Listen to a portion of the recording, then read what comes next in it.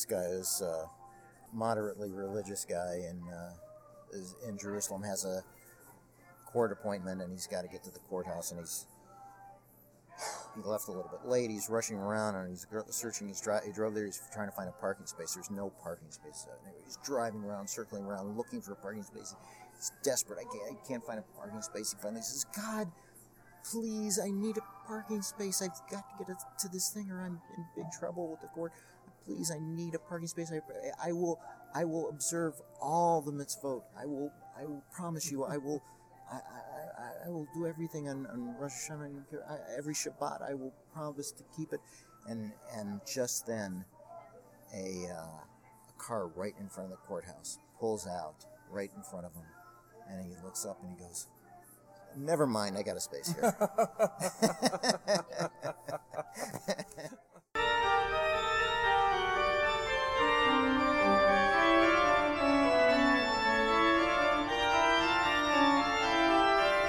Welcome to the Comical Heathen. This is your host, Dr. Jerry Jaffe. I started today's episode with a cold opening. The voice you heard at the beginning was comedian Marc Jaffe telling one of his favorite jokes. I had a chance to interview him recently. If you don't know Marc Jaffe, he's a comedian and comedy writer based in the Cleveland area. He is most famous for being a writer on The Seinfeld Show, and we are going to discuss that during the interview. Both how he got that job and what it was like working for Seinfeld, as well as what some of the content parameters might have been. He's also written some plays and books. His most well-known book is called I'm Sleeping with Your Gynecologist. Marc's wife is, in fact, a gynecologist, and he tells anecdotes and humorous stories from the life of being married to a doctor. So you should check that out. Let me get one thing out of the way. Both Marc and my last name is spelled Jaffe. His name is pronounced Jaffe, whereas I pronounce my name Jaffe. Sorry for the background, but I thought that should be clarified. People often ask if we are related. We are not particularly related. Jaffe is a common Jewish name. We usually say that Jaffe, as Marc pronounces it, is the Americanized pronunciation, and Jaffe, as my family pronounces it, is a little bit more the ethnic pronunciation. After my interview with Marc, there will be an update from the Rabbit Hutch, as well as my reaction to an article I found called Don't Dismiss the Power of Prayer. So make sure you hang around for that. You know, this podcast is available on iTunes, Stitcher, Podbean. So make sure when you listen to it, you give us stars, give us likes, give us comments. All those sorts of actions help us grow the podcast. Anyway, I want to welcome you. Thank you for listening today. And next, my interview with Marc Jaffe. And the podcast is called The Comical Heathen. The Comical Heathen? Yes. Okay. Which I think, I don't know, I would say probably a high percentage of comedians are. Yes. I think it's very rare that to have somebody like Colbert, who's an avowed Catholic, who's sure. Still adheres to the faith. Sure. Just in my general talks with comedians, I don't think. I think there's a high degree of cynicism amongst comedians sometimes. Right. I'd say I've got about 10 episodes out now, and so go back and listen to them. But about half of the people I've interviewed, because we don't have to talk about religion, right? But people like to talk about that, and I'd say about half the people I've interviewed have said they believe in something. And the other half don't believe in anything? Pretty much. Okay. It's either nihilists or believers. Like there's well, not much know if. Let's see, where would I fall into those? As I get older and older, I start to fall into the not believing in anything category. Sure. But certainly when I was young, I had a strong upbringing in religion. I went to Hebrew day school. Sure. Did you learn Hebrew at Hebrew day school? Well, I did. I now speak Hebrew, but it wasn't from. I had a good basis in terms of like reading and writing, but there wasn't any spoken. But we did read it and write it in school, so I got that. But the religious stuff was the more of the focus than cultural or things to do with Israel. And we used to have these rabbis that were guys would hit us and make our fingers. Pull our fingers back and do all kinds of things, nasty things. And actually, I used to joke in my act. I'd say that we religious exchange program with a Catholic school near us, where once a month the nuns would come over and hit us. So we got to learn about both religions. Sure. Multiculturalism. Right. Always right. good. So yeah, through 6th grade, I was in a serious crap where you have to, now I look back on it. And it was funny because my mother absolutely couldn't stand this. Mm-hmm. And my father was the one who insisted we go there, because he had, my grandfather was, funded the school to some degree, and or he gave the money and was Orthodox, and my father grew up Orthodox and my mother grew up Reformed, so there was always that battle going on in my house. All right. Of sure. What you can do and what you can't. So we kept kosher, but we would occasionally. My mother loved lobster. She would bring in the lobster on paper plates. You couldn't infect the dishes. But, you could eat it on paper plates, which I always was also something I wondered about, because clearly we could never eat pork. Mm-hmm. But, there was always the exception to eating lobster, which I think it was because Jews were never persecuted by being forced to eat lobster. Sure. It was you filthy Jew, dip it in the butter sauce, it was so.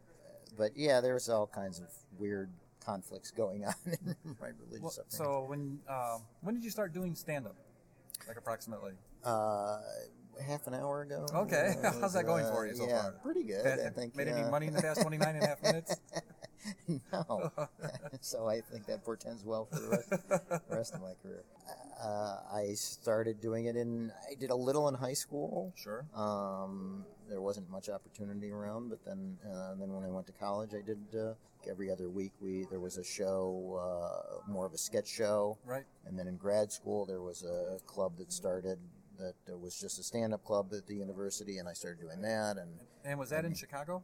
No, well, that was the University of Michigan. Okay, Ann Arbor? Yep. And then in the summer, between my 2 years of grad school, I went to Chicago for a job and would hit the clubs at night, and that's when I said, oh, wow, this is so...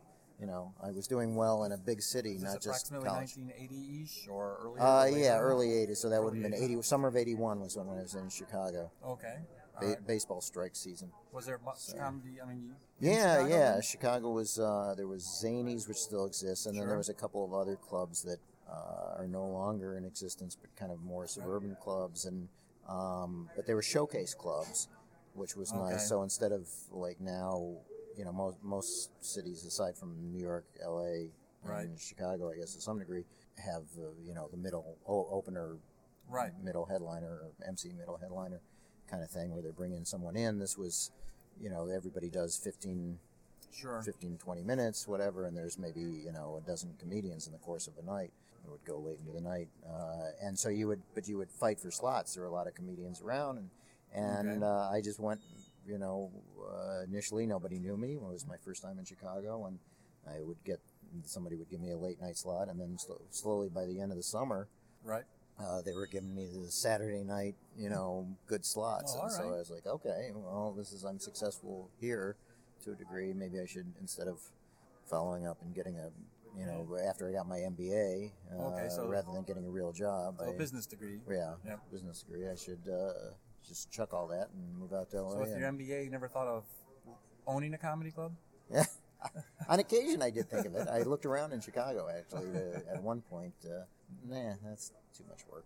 In those early 80s in Chicago and then later in New York, just around, were a lot of comedians doing either religion or religious satire? Was that rare? Was it common? Was it particular people did it? Wow.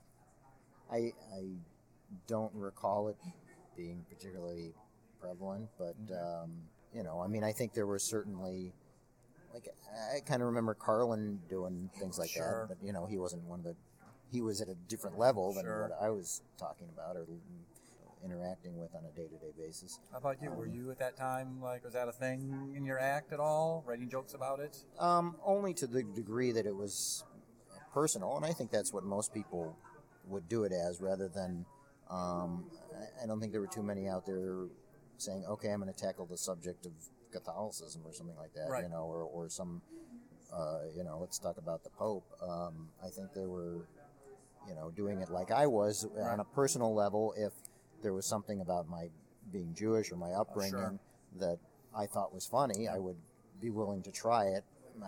And it never, at most I would have little bits where, maybe 2 minutes or 3 minutes on something that, rather than just one line, but nothing more than that. Right, and it was generally cultural, like being raised Jewish or being Jewish. Or... Yeah. Well, you have to realize that your audience isn't necessarily going to understand if you're getting too into the weeds. Yes, I have a great bris joke that rarely gets a good laugh. Right. But do you have a great brisket? That's the question. I deserve that. If there were occasions where I get hired for a function, a Jewish function or something, where I could stretch out, so to speak, and say, okay, this is a little more. They'll understand this stuff. If I throw in the word charoset, they'll know what it is. You're joining us somewhat mid-conversation. We haven't actually been properly introduced. I'm your host, Dr. Jerry Jaffe, and I'm pleased to have as a guest and conversation partner, Marc Jaffe. Yeah, we have the same spelling, different pronunciation. I don't know how that happened, but... I'm under the impression that the Jaffe pronunciation is the Americanized pronunciation, and that the Jaffe is the ethnic pronunciation. Okay. And this conversation... Where do you think the name came from? Do you have any idea where you're... My great-grandfather came from Latvia, so it has a kind of Latvian/Russian origin, though the urban legend is that it may go back further to in Israel. But that was his name, even back in the old country. Yes, was Jaffe. Really? Yeah. Because mine wasn't. Mine was, I think, Berkovitz. Okay. Was the name? Same area. Sure. That my grandfather came from, but then he changed it when he came to America, and I don't know. I think it was just based on the city in Israel, or yes. So it's like the Orange City. Right. City of oranges. Right. And orange flavored candies. My grandfather had one brother, both now passed away, but they pronounced their names differently. So my grandfather's, meaning me as well, all say Jaffe, but his brother, so all my cousins on that side of the family all say Jaffe. Oh, okay. That's interesting. It's a little weird. I'm sure you know Marc Jaffe, but if you don't know Marc Jaffe, one of your big credits is being a writer for Seinfeld. Mm-hmm. How long did you do that for? Well, I was on staff for the first full season of Seinfeld, and then I contributed some episodes after that, freelance stories through just, pitching to them and my relationship with them. There's 3 or 4 episodes you have writing credits for, like your name is on screen, but you were also part of the writing staff, contributing. Well, yeah, the season when I was on staff, I have screen credit, but it comes afterwards, so I don't have story or script credit. Then the ones that I sold as the story, then those I have the pre-show credits. On the one hand, that's network television, and even 20 years ago, 25 years ago. So it's, in a way, not edgy by what people today would think of as edgy. But in that time period, you have Jerry Seinfeld, whose stand-up is so welcoming. But the show, which could be edgy. Right. Yeah, it was somewhat innovative at the time, and certainly touched on subjects and to things that were on the edge. Yeah. Sure. Of course, master your domain is like the famous phrase, but well, mine that was a little, I don't know if it's edgy or not, but is the nipple where Elaine exposes her nipple on a Christmas card. Yes. Here we are with all these Christmas trees around. Yes, in the lovely Allen Theater, yes, Playhouse at Square. The time. But so I guess that was probably a little bit edgy. And over the course of the show, there's an episode here and there where religion might come up. I remember an episode where Elaine dated someone who was religious, and then it turned into an episode about abortion and choice. But in general, most of your television sitcoms aren't going to tackle religious issues as like. You don't want to alienate half your audience. So, it's a much harder thing to do in depth, or I don't think it's necessarily the place for it in a sitcom. There are other places in television, certainly nowadays, where it would be. something you could do. Well, I mean, nowadays between cable and all your other platforms, there's certainly like variety of outlets for a variety of voices and point of views and what have you. Yeah. A thing which I've observed, but I'm wondering if it's true. So just let me know if you have an opinion. I feel like this has a serious side to it, so I'm trying to prepare you for this question more friendly. Since September 11th, I feel like there's been more religious satire floating around the comedic world.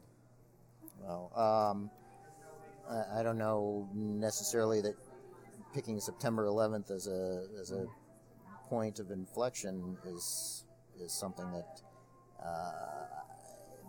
well, maybe it would be, and certainly in terms of the Islamic world and having that all of a sudden be something that people maybe open their eyes to and have different opinions on in terms of whether it's how we treat people, Muslims, and how we keep ourselves safe, I guess, or whatever. So, yeah, in that that would have become a subject that would be allowed to be talked about, or be necessary to be talked about after September 11th more than it was before. I guess as someone who had lived in Israel and traveled in the Arab world and speaks Hebrew and some Arabic as well, it was something that had always been on my mind. Trying to get a handle on the whole, on that situation. So complexities. And all that so for me, it wasn't like something all of a sudden that I said, oh, September 11th, now things have changed.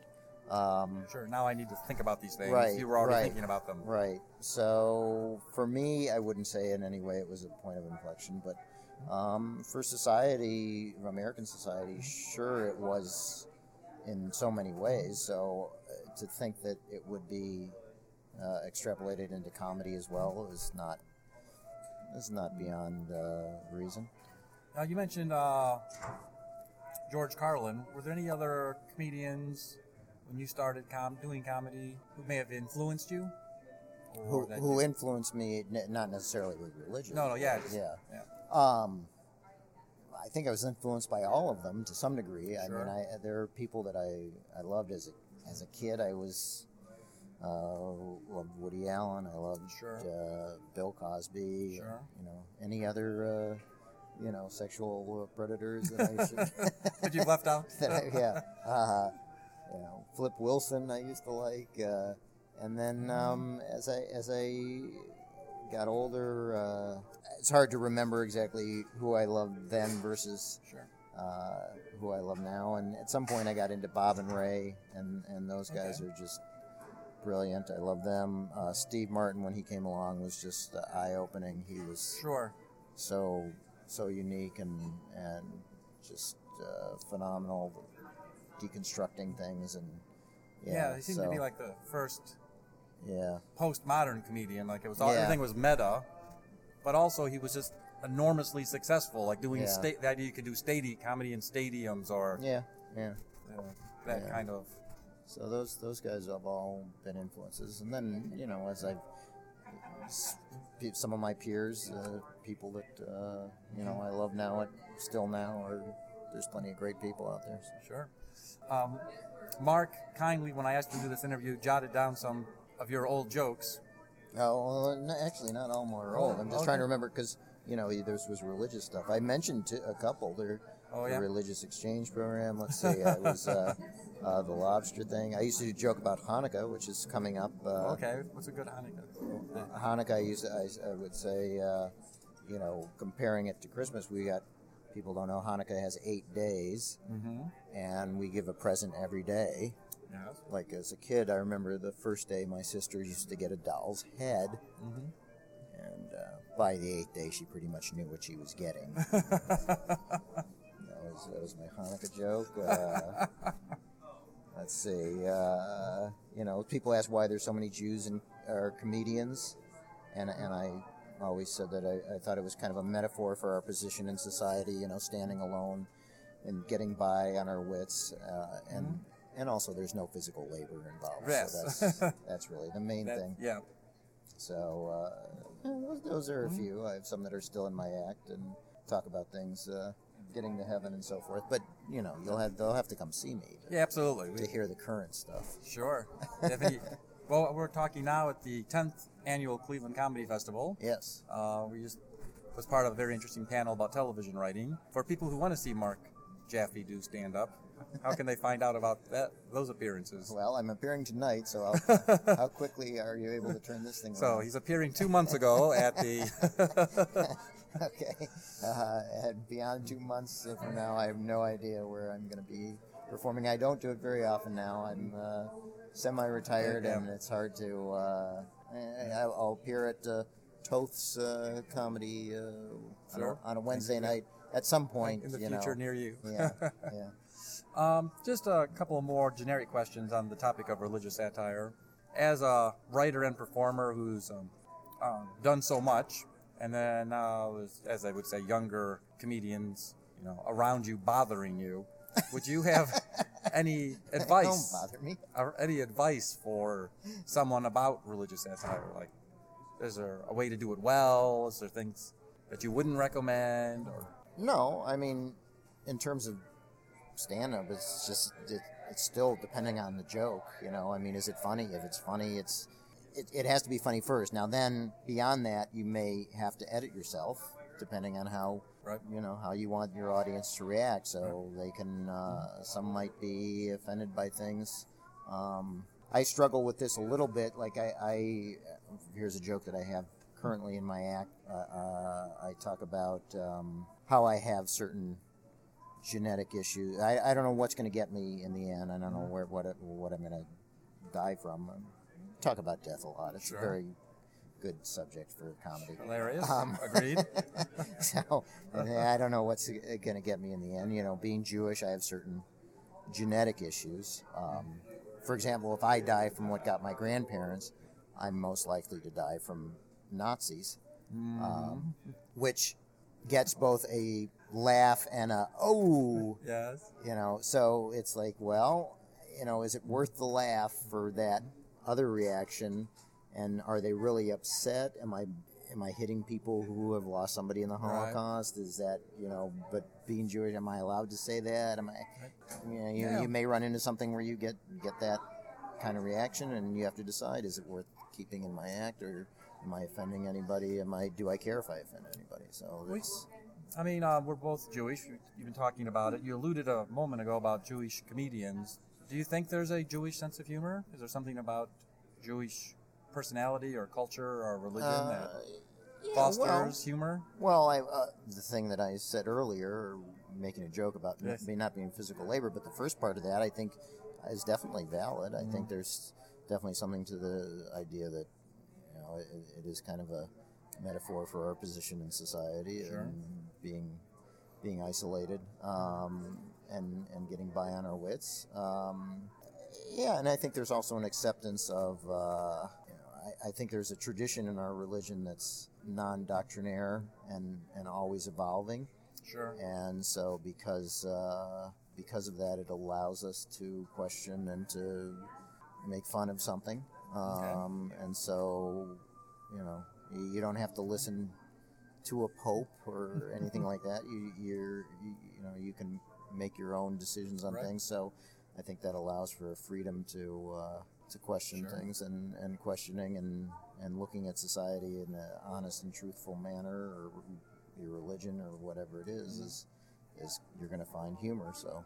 Well, Marc Jaffe, let me just ask you one more question. I sometimes just end on this as an interviewer. You want me to do a dance? Yes. Could you, for radio too? I'll describe it to the listeners while you're doing it. No, just on the topic of religious satire, is there anything we haven't covered that just do you have an opinion or anything you'd like to say about religious satire? I'm always happy to have more of it. I think it's a good thing to do. I think religion is one of both the easiest and the hardest things to satirize. Sure. I think people who can do it well, it's a great thing, and hopefully will open the eyes of some people who are a little Fundamentalism in anything is always going to be a little bit scary, but in religion seems to be more so than other things. So making fun of that kind of stuff, I think, is always good to do. Well, it seems like a somber and wise place to stop. So Okay. let me just end by thanking you, Marc, for All right, sitting you're out with me welcome. for a few minutes. It's been my pleasure. Thank It's you. to do this here on the Sabbath. Yes. I'm operating a machine that I do not think is approved in any way. Right. Okay. Okay. Thank you, Marc. All right, Jerry. So that's my interview with Marc Jaffe. I hope you enjoyed it as much as I did. Really enjoyed hearing about the early days on Seinfeld and how he got on the show and some of his other interests. So I hope you got as much out of that as I did. As you may know, my wife and I are rabbit enthusiasts. We have 2 Holland Lops right now, Newton and little baby Calvin. They're getting along very well. One of the things that rabbits do in the wild is that they're very territorial. And when you bring 2 new rabbits together, they do different things to get used to each other. Something that some rabbits will do in the wild and household pet rabbits is what's called chinning. Chinning is when a rabbit goes up to an object that's part of its territory and rubs its chin on it, sort of spreading its scent so that other animals know that this area is its territory. And it seems really cute when house rabbits do it because, of course, Calvin and Newton live indoors, so there's not like other animals or predators or animals around. Calvin is really into chinning. He goes all over the cages, all over the toys, all over the furniture that he can reach, and you put anything in his area, and he runs straight up to it and starts chinning it. And I just want to tell you one really cute story. My daughter had a stuffed toy octopus, and she wanted to see what the rabbits would do, so she put it down in their carpet where they spend most of their time, and Calvin ran right up to it and systematically and carefully chinned all 8 tentacles one at a time. Like rub, rub, rub. It was very funny watching him do it so systematically. So that's what's going on with Calvin and Newton today. You know, one of the side effects of having rabbits in the house is that we have rabbit cages, and we line the rabbit cages with newspaper. It seems like, you know, the last practical use for newspaper in this modern digital age. But because of having all these newspapers around, I've actually started reading headlines again. At the bottom of rabbit cages, but still I'm reading the headlines again. And every once in a while, a headline will pop out having to do with some topic related to religion, and what will stand out is that there's something either misleading or controversial or incorrect about it, sometimes even just factually incorrect. And whenever I see a headline like that or an article like that, I just have to correct it. Because in my opinion, misinformation is a sin. So that's why I say misinformation. You know, I'm not trying to ruin anybody's good time. I'm just spreading the love. You know, it might be your dogma, but it's my karma. So what did I find at the bottom of the rabbit hutch today? I came across a headline from the Jewish Journal, published in November 2017. Of course, it's natural that the Jewish Journal would have articles on religion, as well as recipes for cinnamon spice gefilte fish. Of course, that's natural. But this particular headline really caught my attention. The headline said, "Don't dismiss the power of prayer." It's made me curious, who's dismissing what power? As it turns out, the article was written in response to a recent mass shooting. Unfortunately, saying written in response to a recent mass shooting doesn't actually give you enough information to know what I'm talking about, which is itself a sad commentary on the state of things in America when I can use the phrase recent mass shooting and you don't know which one I'm referring to. Because this is America today. I've got to clarify which recent mass shooting we're even talking about. Well, in this case, the gun over enthusiast walked into a Baptist church and killed 26 people, leaving another 20 injured. In response, politicians snapped into crisis response mode, rolling up their sleeves to do the hard work of offering thoughts and prayers. For example, Speaker of the House Paul Ryan tweeted, "The people of Sutherland Springs need our prayers right now." So, the third highest ranking U.S. official, second only to the president and vice president, called for immediate action from God. Now, some noted that there was irony in politicians passing the buck to the man upstairs when the slaughter du jour happens to take place in a church full of parishioners that was converted into a scene from the beginning of Saving Private Ryan. Now, the article in the Jewish Journal does not acknowledge this irony. Instead, it cites examples like actor Will Wheaton, who tweeted in response to Ryan, "The murder victims were in a church. If prayers did anything, they'd still be alive." And well-known iconoclast Keith Olbermann, also in response to Ryan, blasted, "Shove your prayers up your ass and do something with your life besides platitudes and power grabs." So the article disregards the context of ineffectual politicians dishing out platitudes like a cafeteria worker plops food onto tray after tray, and tries to reframe it under the straw man argument of religious persecution. It only takes notice of this semi-automatic elephant gun in the room long enough to dismiss it. Starting off with the phrase, quote, "It is questionable whether some additional law would have prevented the massacre," end quote. As I was reading it, it might as well have continued with something like, "'Cause, laws are unpredictable and stuff." Hey, I agree. It is questionable whether some additional laws would have prevented the massacre. That would be a wonderful question to explore. Sadly, it's a question that gun makers and gun sellers and gun lovers won't let anyone explore. Oh no, now's not the time for a discussion of common sense gun restrictions, ever.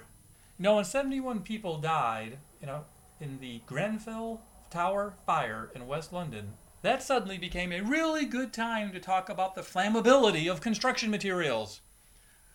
But when a church full of worshipers is mowed down, well, then it's always too soon, too political. So I know I'm not supposed to, it being too soon and all, but I'll go ahead and ask anyway. Would hypothetical law X, Y, or Z have made some kind of difference in this particular case? Yeah, maybe. There are plenty of simple, common sense, and constitutional laws and measures that could help alleviate the gun violence epidemic in this country.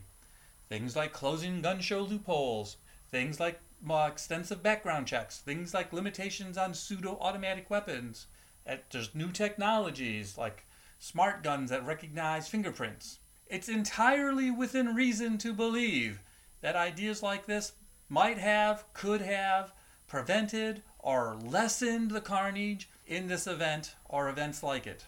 But our article relegates these glaring possibilities to the, quote, "just no way of knowing for sure, so best not to discuss them" closet before moving on to the main thrust, crying victim.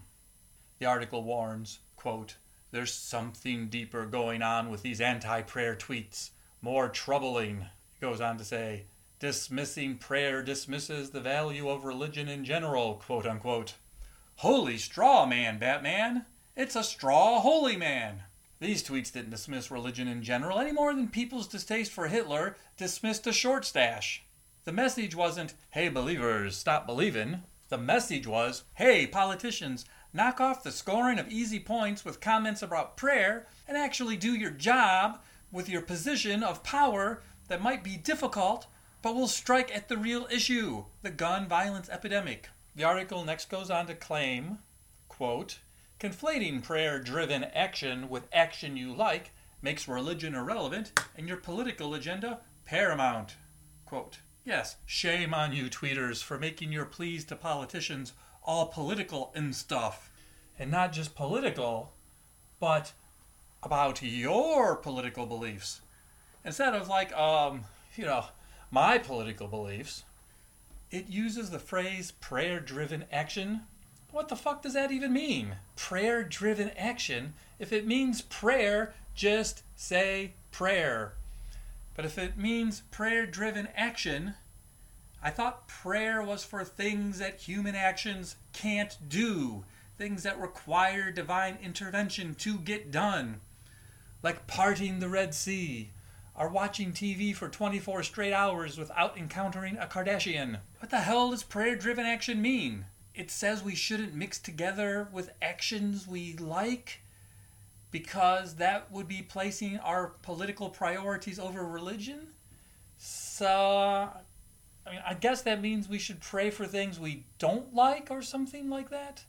I'm starting to pray that this article would make more sense. To give it the benefit of the doubt, I guess what it's getting at is that we shouldn't just pray for things for our own benefit or our own interests. I mean, if so, then what about football players on opposing teams who both pray to win the big game? What should they do? Maybe they should pray to different gods. Or the first team to pray gets dibs on God, and then God has to recuse himself from the other team to avoid any chance of conflict of interest. Or maybe there should be like a substitute god to cover the big guy when he rests on the seventh day. You know, like a senior assistant god for the tri-state region, excluding the downtown area and parts of Putnam County. As the article goes on, it then wants to try to explain how prayer, in the face of not getting what you want, helps keep humans humble because, quote, God's plan is not ours, end quote. What? Wait, what? Well, then whose flag is God waving if not ours? Like we humans have been taking up space while the whole time God has actually created heaven and earth for the mollusks? God's plan is not ours, it says. Nevertheless, we should continue filling out customer comment cards and narrating them skyward, so that when management doesn't change its policy, we derive all the benefits of being kept humble and avoid what the article calls, quote, foolish optimism of utopianism. Remember, utopia in this case, meaning a place without mass shootings, mass opioid addictions, and cheese you squeeze out of a tube, i.e. most other countries on Earth.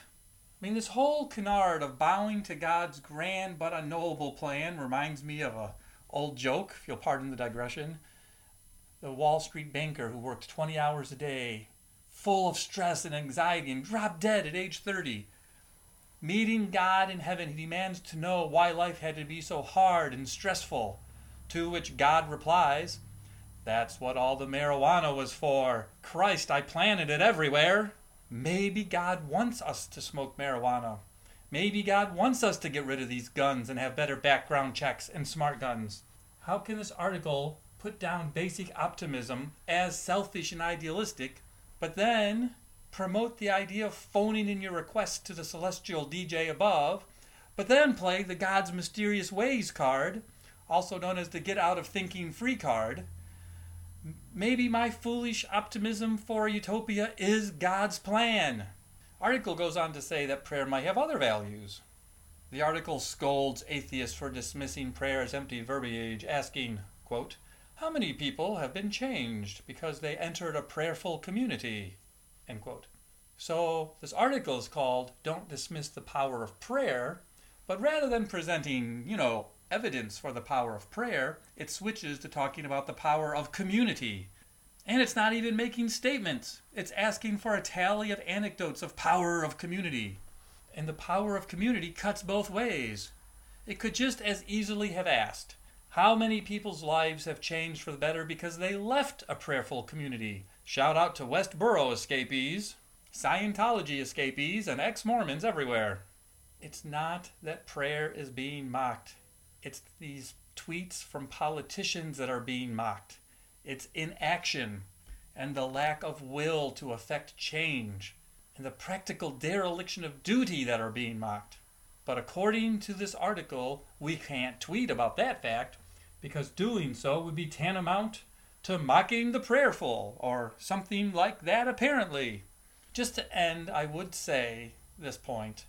Of course, I agree that religion as an institution is important to our country. But to paraphrase the wise Groucho Marx, who wants to live in an institution? So all that remains for me is to thank Marc Jaffe for being my interview guest today. I want to thank my good friend Jeff Geddert for his assistance on production, as well as for writing and editing some of the material you hear on this podcast. And the wonderful Bach organ music you hear comes from my friend Marc Bell. I hope you enjoy it. And finally, make sure you look us up on iTunes and give us stars and give us likes. All that kind of stuff helps the podcast grow. And that just remains for me, your host, Dr. Jerry Jaffe, to thank you for listening to today's episode. Thank you.